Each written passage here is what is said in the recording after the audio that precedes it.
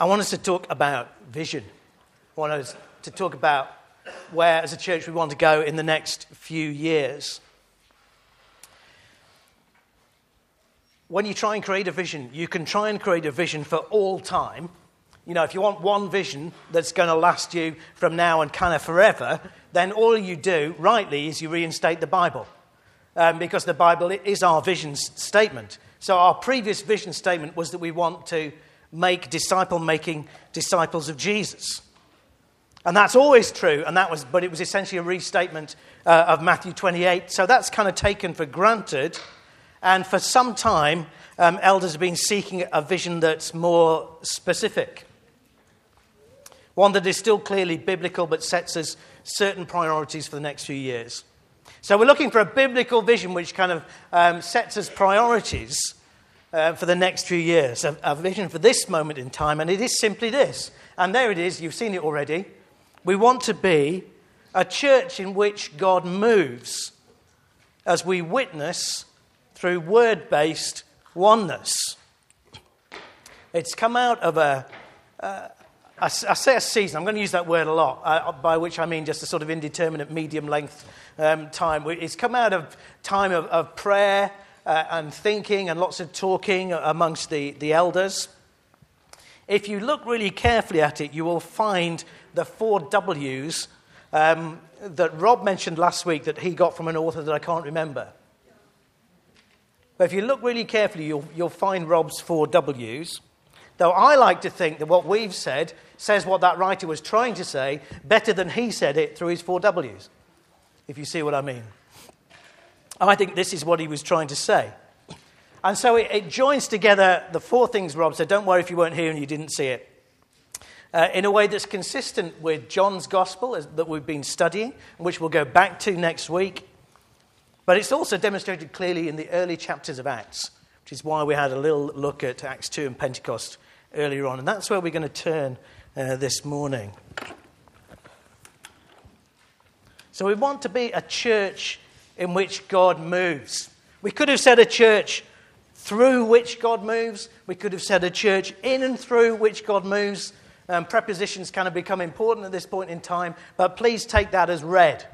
We want to be a church in and through which God moves. So take it that we mean both.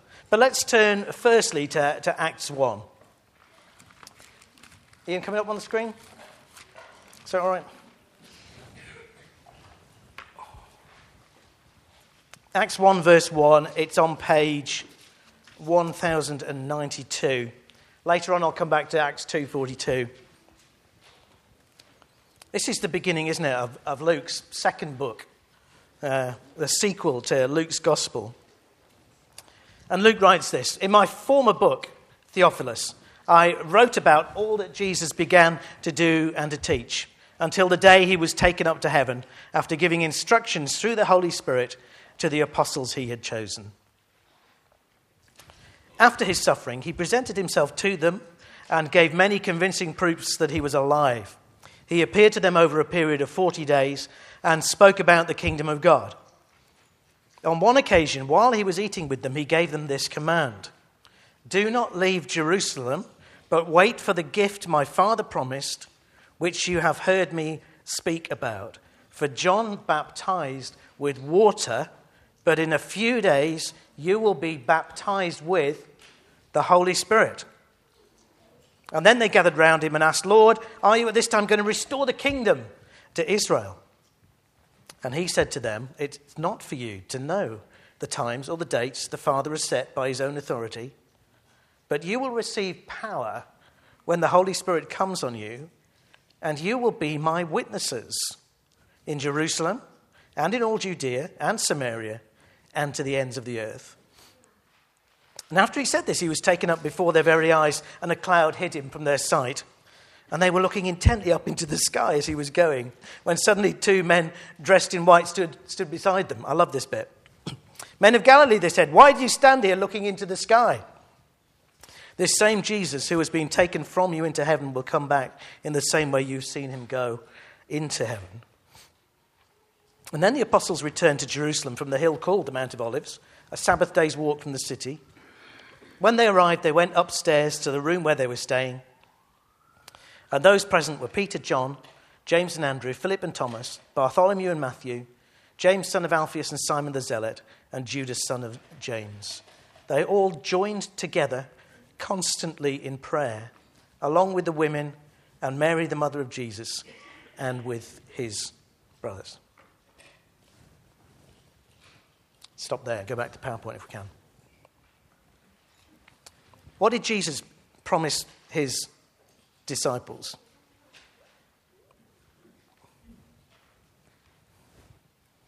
Jesus promised them power. Power from the Holy Spirit. What was the purpose of giving them power? It was power to be witnesses. And they were to wait until it came. So what did they do? They joined together constantly in prayer and they waited. And then on the day of Pentecost came the events of Acts 2, which we saw summarised on the video.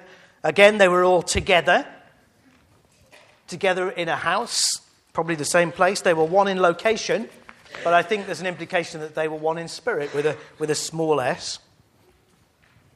And the power came through the agency of the Holy Spirit with audible and visible manifestations. The Spirit, the Holy Spirit, capital S, drove them outdoors. It's interesting, isn't it? They were in the house. Holy Spirit came upon them. What happened? Boom. They're driven to get outdoors and to say something. So they were enabled to speak other human languages, which I think were probably specific to the people who were in Jerusalem at that moment in time, and they witnessed. In other words, they spoke about the mighty works of God. It's there in Acts 2 if you want to find it. So we want to be a church in which God moves to empower us,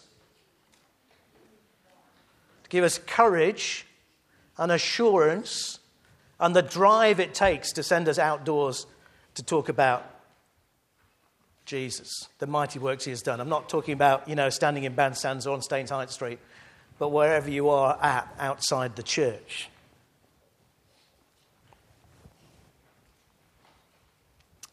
And the question arises then, and this is something I've been reading about in recent weeks, should we expect another Pentecost? Excuse me. Does that mean we should be expecting or looking for another Pentecost? Some Christian scholars see Pentecost as unrepeatable. And in some ways, they're right. This gift of tongues, of multiple different human tongues, is like a reverse of the curse that God put on humankind at Babel back in Genesis 11. God cursed human beings for trying to be their own gods and giving them different languages. That's the story in Genesis 11. This is a reverse of that. And in that sense, as the first time it happens, it's a one-off. I think the tongues of fire as a one-off. I don't see that happening again in the Bible. I don't know whether it's happened through church history, but I'm not aware of it. So I think that's a one-off. Sound of the wind doesn't happen again in Acts. So though on one occasion the place where they are praying is shaken. Gifts of tongues is given at least on 2 occasions, again in Acts. But what happens here where people speak somebody else's known language is rare. I think across church history. It's rare, but not unheard of. I think I heard a story, and I can't remember where it was from now, of a Staines Cong trip to Israel. Somebody stick their hand up if they know what I'm talking about. I'll come and find it. You can come and find out. I think come and ask John Hawthorne or Ken. Does happen. So is it a one-off? Yes, in some senses, but no in others. Or is it a pattern for every day? Is what happened at Pentecost something you can claim? Something you can go to God and say, I want this now? Is it a one-off or is it a pattern for every day? I think it's neither. There are aspects of Pentecost that are not repeated, but that does not mean that a pouring out of the Holy Spirit cannot happen again. But that does not mean that all the gifts and experiences of Pentecost can be claimed as our weekly norm. And I think if you've tried it, you'll probably find that it hasn't happened. And the danger of claiming it as our weekly norm is that we end up pretending about something that hasn't happened. And we read from 1 Corinthians that the gifts of the Spirit are given as God himself sovereignly determines. So it is not for us to go and claim them. You can go and ask. By all means, go and ask. But they cannot be claimed because they are sovereignly given by God. So I think, and this is consistent with church history, that God chooses to bless with this kind of power sporadically and on occasions across church history and in seasons in the church. And what I'm suggesting is that we seek for such a season again. We have seen such seasons in the past in this church. And I suggest we seek it again. Because if we think Pentecost is unrepeatable, we resign ourselves to too little expectation of what God might do. But if we think Pentecost is our daily experience, I think we pretend that great things have happened when maybe they have not. Where do you go on that understanding? Where we go, I suggest, is that we wait and pray expectantly in an active unity. That's what they did. They waited and they prayed and they looked to God to come back and empower them in a new way, whilst getting on with Christian life and witness with what we've been given in the meantime. Lots more we could say, but let's just hit the headlines today and you can come and ask me questions afterwards. How will God move? What will it look like? Well, this is not about, when I say we want to be a church in which God moves, this is not about whether we are a charismatic church or not. It is not primarily about whether we believe that God gives miraculous gifts to his church. For three reasons. One, the gifts are not the central matter. The gifts are not the central issue at stake. We want more than simply potentially miraculous or unmiraculous gifts around the church. The central matter is the glorifying of Jesus Christ. The central matter is conversions. People coming to know Jesus Christ for the first time. People being saved from eternal punishment of God. So when we say that we want God to move, we mean we want him to rescue people, to save people, and we want him to change us. He's already rescued people.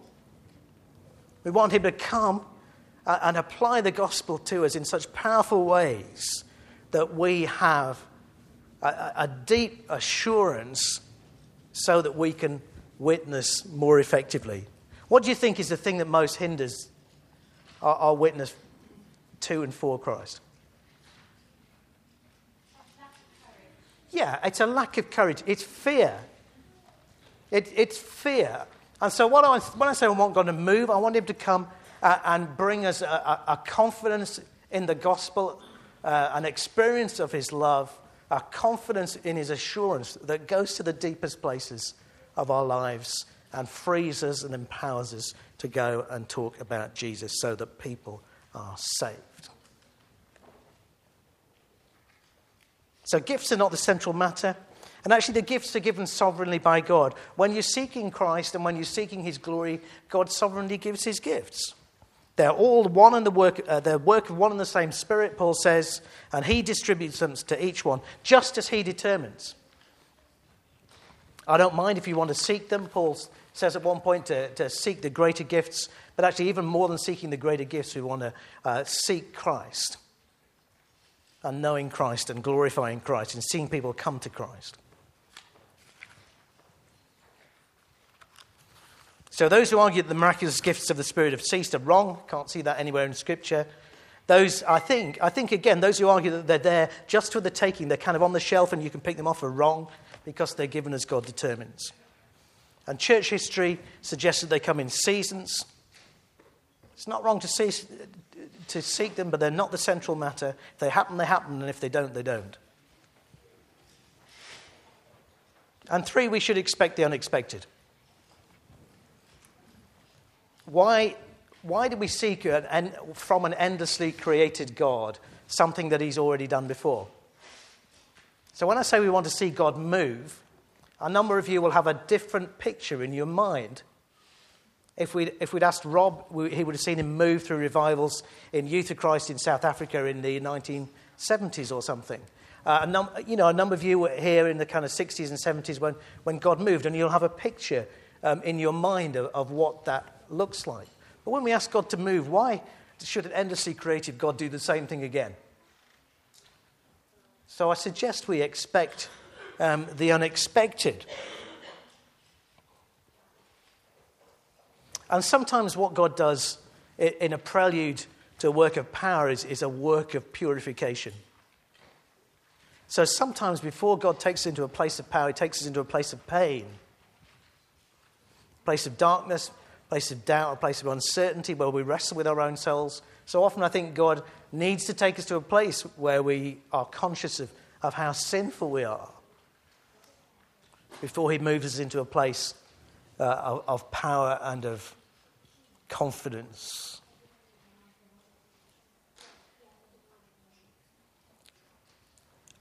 And part of what we should expect and want God to do is not about working in here. We want him to do that, but when we say we want God to move, we want him to move out there. So you remember Mark and Sarah's story. I can tell it because they're not here this morning. They've been walking past the church and they both independently had a sense, I want to go there. The Lord sovereignly called them, did a work without any of us involved, and they came in. We should want, when we say we want God to move, we want him to move by his Spirit out there and not just in here.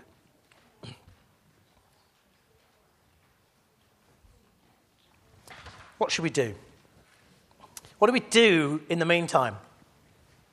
Jesus called them to wait, not suggesting that we now just have meetings upon meetings and we wait for the Spirit to come.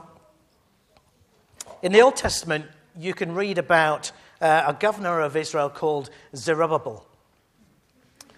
I know, it's great, isn't it? It's just humorous on its own. Richard, I'll get you to come and tell a story about Zerubbabel at some point. He was a governor of Judah, which was the southern part of Israel, after their exile into Babylon, when they'd been allowed to come back and to start rebuilding in the land. And work had started on rebuilding the temple, which had been destroyed. But this rebuilding had stalled. And part of the reason it had stalled is because it just looked so pathetic compared to the might and the grandeur of Solomon's temple. It was never going to be as grand. So the people kind of lost heart. And Zechariah gets a number of words of prophecy, so does Haggai, to Zerubbabel. One of the things he says is that it will be not by might, not by power, but by my Spirit, says the Lord. In other words, it doesn't matter how weak or insignificant you feel, because this will be accomplished by the power of my Spirit. But also a warning is sounded a couple of verses later, Zechariah 4, who dares despise the day of small things? So here is Zerubbabel and a remnant of Israel, and they're building a little temple to the Lord, which is never going to be as grand as it was in the great days of Israel. And the danger is, they say, it's a day of small things, so I'm just not going to get involved. It's just not worth doing. And the word of the Lord comes to them. Who dares despise the day of small things? So we're living in the UK, in Christian terms, we're living in the day of small things. The church in this country is ridiculed and marginalised, and it is nothing like the days when the church was central to society and driving agendas and making social change. But we're not to despise it. If that is all that God gives us, then we shall carry on working for him with all that we've got, giving all that we've got, talking to people about Jesus, seeing them come to the Lord. We pray in kind of odd ones and twos over the years. We will not despise the day of small things. We won't shut up shop or circle the wagons. We will carry on doing what we're doing, and we're doing it more successfully now than we have done for some years, but we will pray for more. Pray for a bigger move of the Lord. We want to see revival ultimately, and we should be praying for it. And when we pray for that, whether you pray for this personally or whether you're praying for this for a church, you need to be patiently urgent or urgently patient. That's the words of Martin Lloyd-Jones. He says you've got to be urgent in prayer. If something matters to you, you will go to God with it kind of urgently. But there has to be a kind of deliberate patience that you keep coming to him urgently, because otherwise you come up to him urgently but spasmodically. Martin Lloyd-Jones says that's kind of undermines so many of our prayers and why we don't see prayers answered. So you need this mixture of urgency. We want something from God, and we're going to go with urgency and pray with passion. But you have to have a patience that means that you're going to carry on praying with urgency until we see an answer, or until our end of our lives if we don't see an answer in our lifetimes. And we do.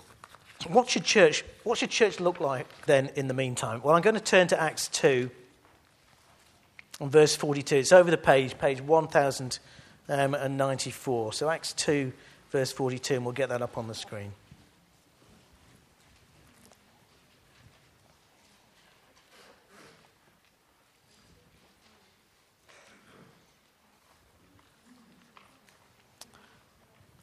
So we've read the bit from Acts 1. We've seen on the video what happened in Acts 2. The blessing came upon them, and then Peter stood up and preached. And then at the end of the chapter, we find out what happened after Peter preached. After he preached, 3,000 people, there were 3,000 new believers added to the church. And then this is what they did. They devoted themselves to the apostles' teaching and to fellowship, to the breaking of bread and to prayer. Everyone was filled with awe at the many wonders and signs performed by the apostles. All the believers were together and had everything in common. They sold property and possessions to give to anyone who had need.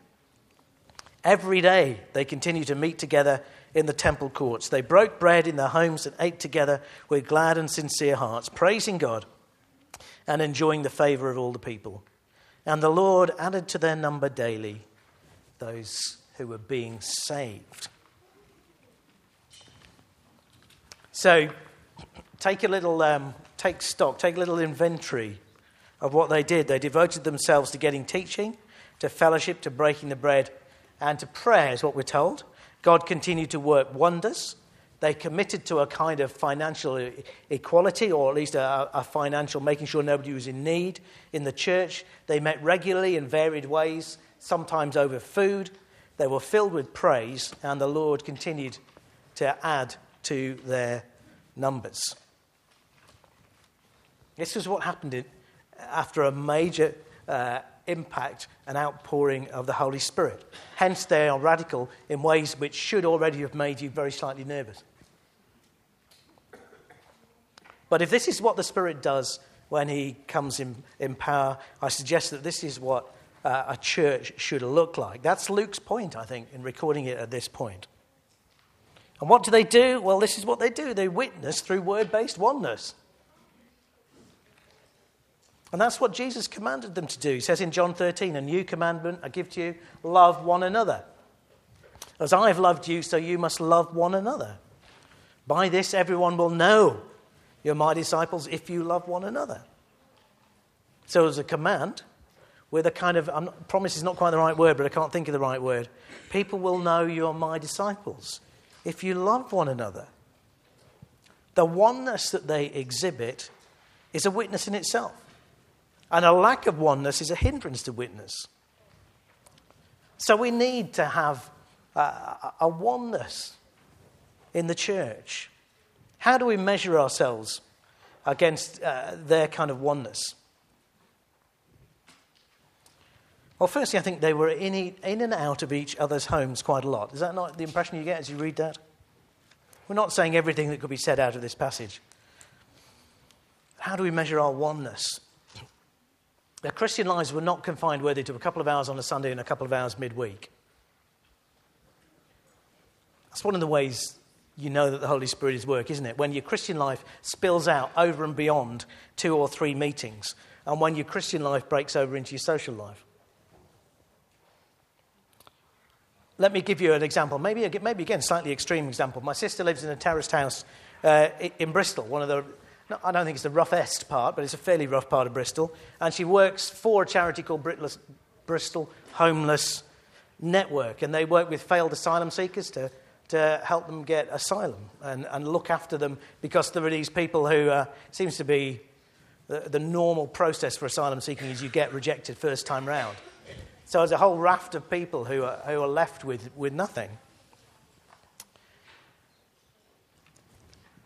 Her next door neighbour works for the same charity, and the family over the back from where my sister lives, they support the same work. So one of the things they've done is between my sister's house and a friend's house over the back, they've created a kind of walkway over the back wall, and the front doors of Penny's house and the front doors of her next door neighbour's house, they're always open. Penny lives on her own. Quite often she's had 1 or 2 young men from Syria, Iraq, or Iran, or the Middle East staying with her. A friend next door lives alone, a single girl. She had up to kind of 6 or 8 failed asylum seekers living in her house. And they live in this strange kind of community where the doors are always open and you just walk in and out of each other's house. And you know what? The Lord adds those who are being saved. A bunch of Middle Eastern guys coming to know the Lord through this strange arrangement of community. It's not without its stresses and frictions. So oneness is more than meeting together, but it can never be less than meeting together. Going beyond just the routine of church being a couple of meetings in a week. Second measure is when we stop counting stuff as our own. I'm counting it in some measure as the communities. I don't know about you, but kind of like, I guess for all of us, we want oneness to stop somewhere short of our bank accounts. But it doesn't necessarily. When we want that, I suggest we quench the work of the Holy Spirit. The other important thing, I think, is that they're governed by the Bible. It's not just a happy community where they kind of make things up as they went along. It's a community governed by the Apostles' teaching. It comes first in the list, and it governs all the rest. They're governed by New Testament teachings. Unity and community oneness is impossible if there's no objective standard as to what community should look like or what they should do. You end up at best, don't you, with democracy. You do what pleases the most people, and we've seen how well that works in the country in the last few weeks. Or you end up at worst with acrimony, cacophony of conflicting ideas. So we are a community of people governed by the Apostles' teaching, governed by the Bible. And our community deepens as each individual's maturity increases. Maturity and community, they grow together, inevitably, or they don't grow at all. Because to be mature is to be more open and committed to community. And to have community, to have unity, to have oneness, requires a maturity in Christ. That you've grown beyond simply self-seeking and seeing him as Lord.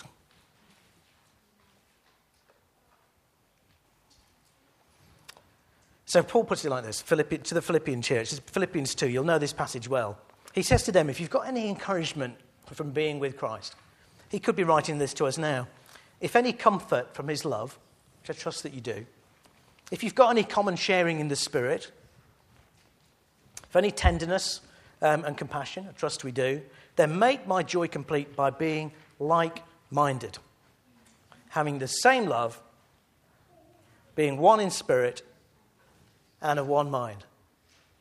How on earth do you do that? Do nothing out of selfish ambition or vain conceit. Rather, in humility, value others above yourselves. Not looking to your own interests, but each of you to the interests of others. Goodness me, Paul, that's a bit of a tall order, isn't it? That's a bit of a high target. No, he says, in your relationships with one another, have the same mindset as Christ Jesus. In your relationships with one another, have the same mindset that Jesus had. It can only be one if we all have the mind that Jesus had. And what was the mind of Jesus? This very famous passage, being in very nature God, he didn't consider equality with God something to be used to his own advantage. So we follow the example of Jesus, and we don't just grasp onto the advantages he has given us, but we share them out amongst ourselves. He made himself nothing, taking the very nature of a servant. We have the mind of Christ, which is to, how do we serve other people in the Lord? Being found in appearance as a man, he humbled himself by becoming obedient to death, even death on a cross.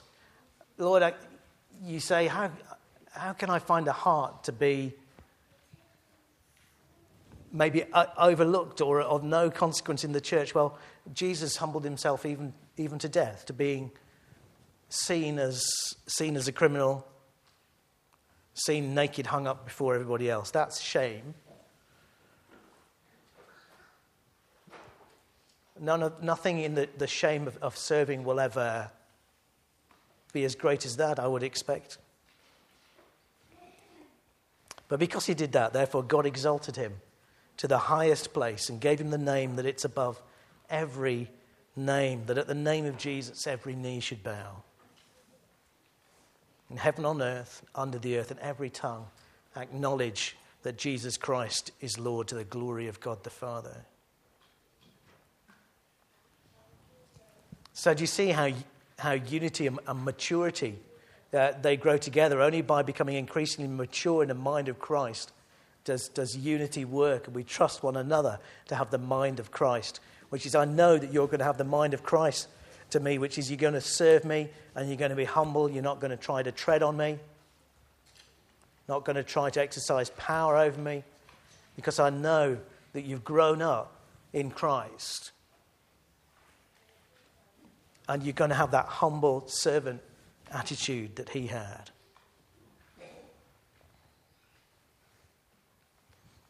Goes on to say, do everything without grumbling or arguing. It's easier said than done, isn't it? So we could have called our vision statement this: glorifying God by growing in maturity, community, and ministry.